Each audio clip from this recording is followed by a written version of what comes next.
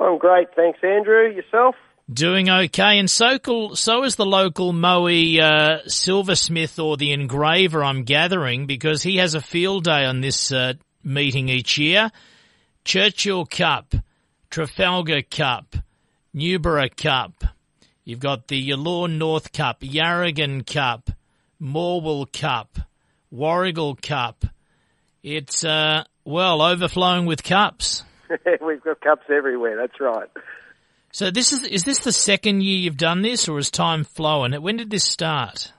I think this will be the third year that we've done this event. So we actually tie it in with local CFA fundraising as well. Well, you'll know, being a racing administrator, many race clubs in the state have cups or meetings on behalf of townships that either did race or just localities nearby. But the fact you have every race as a cup and get them all in one meeting is unique. Yeah, well, we thought the same thing. We thought, we've got a Sunday there. What are we going to do with this day from a racing perspective to try and get people to the races to enjoy themselves? We've got lots of members of the racing club. We're basically in the middle. So all the surrounding towns, as you said, they don't have their own race course. Let's give them the honour of having their own cup for their town. So I was joking about the silversmith. Do you have the exact same looking cup for every race? You just change the name, or what actually do you do? Because it is a big budget, all these cups. Well, I'm lucky it's not going to be a digital cup that we give this year. Thanks, it's eased off a bit. But no, there's an individual cup for every race. That's correct. But this meeting last year, like others I've interviewed this weekend, would have still been before COVID really hit and restrictions. So this would have been a normal version of all these cups last year, wouldn't it?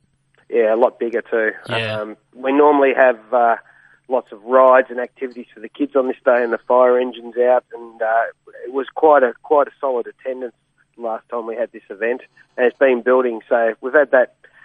Well, this year it's just not going to be as big because we're still under some restrictions there. But next year we hope to just build on that. So, are you able to know from bookings in advance if there's just a quirk of the way it's worked out that one township has been stronger in support compared to the others, given it's so many localities, or? Well, the idea is that we're going to sell the next marquee for each town. So you buy a ticket into your town marquee, and that way you can enjoy your race with all your friends and all your locals. And I mentioned all the named places. There is an addition because of those races this Sunday. The Churchill Cup is a new one. Churchill weren't on the roster last year. No. We have 7 races. We only had 6 cups last year, and I looked at the paperwork and I thought to myself, well, why not make it a complete card? We're almost there, and we looked at our membership base, and lo and behold, we've got lots of members that come from that area, so Churchill was the one. Yeah, so this year every single race is a cup. Last year I think the race you've dropped is the one that was called "This Could Be Your Town's Cup Named Race. Contact the club." It would have been a great move. How do you judge that, though? I'm not sure. Just, sometimes they have those named races where they're looking for a sponsor. But no, I think it's terrific. How have things been going at Moe? We haven't spoken for a while, but you have been busy. How's your club going? And, of course, during all the lockdowns and restrictions, your bistro there has been thriving. Is that the case still? Oh, it's unbelievable how strong it is at the moment. There's a real shortage in the industry for hospitality staff, unfortunately. So that's been a struggle in itself. But the staff we have at Moe are very committed and dedicated, hard working, and we stay open. We've stayed open right through COVID, and it's a real credit to the team. And we are just reaping the benefits now because we are probably the preferred place in the region to go for dinner or for a function and meals.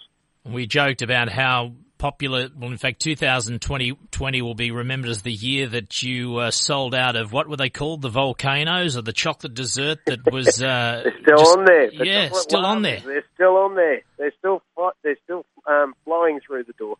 Well, I couldn't work it out. The people, I can understand if you're picking up takeaway and it's a hot meal or something cool, but ice creams like that before you get them home anyway, people must live close by. But no, they were selling one. Are people still doing the takeout, are they? They've got used to that, have they?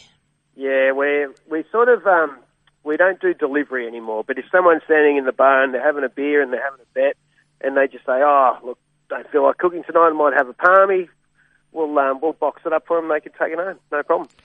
We'll keep in touch. Your next meeting is the Anzac meeting. I guess you're waiting to see what happens in terms of restrictions and what you can do on that day. But for now, you got your hands full with all of these cups, and it is unique. It's a great selling point. I think it's perfect now. Last year, as you say, 6 of the 7 races were cups, but now the marketing angle is every race this week at Moe is a cup named after a local township. And great to chat to you, Shane. All the best with your meeting coming up.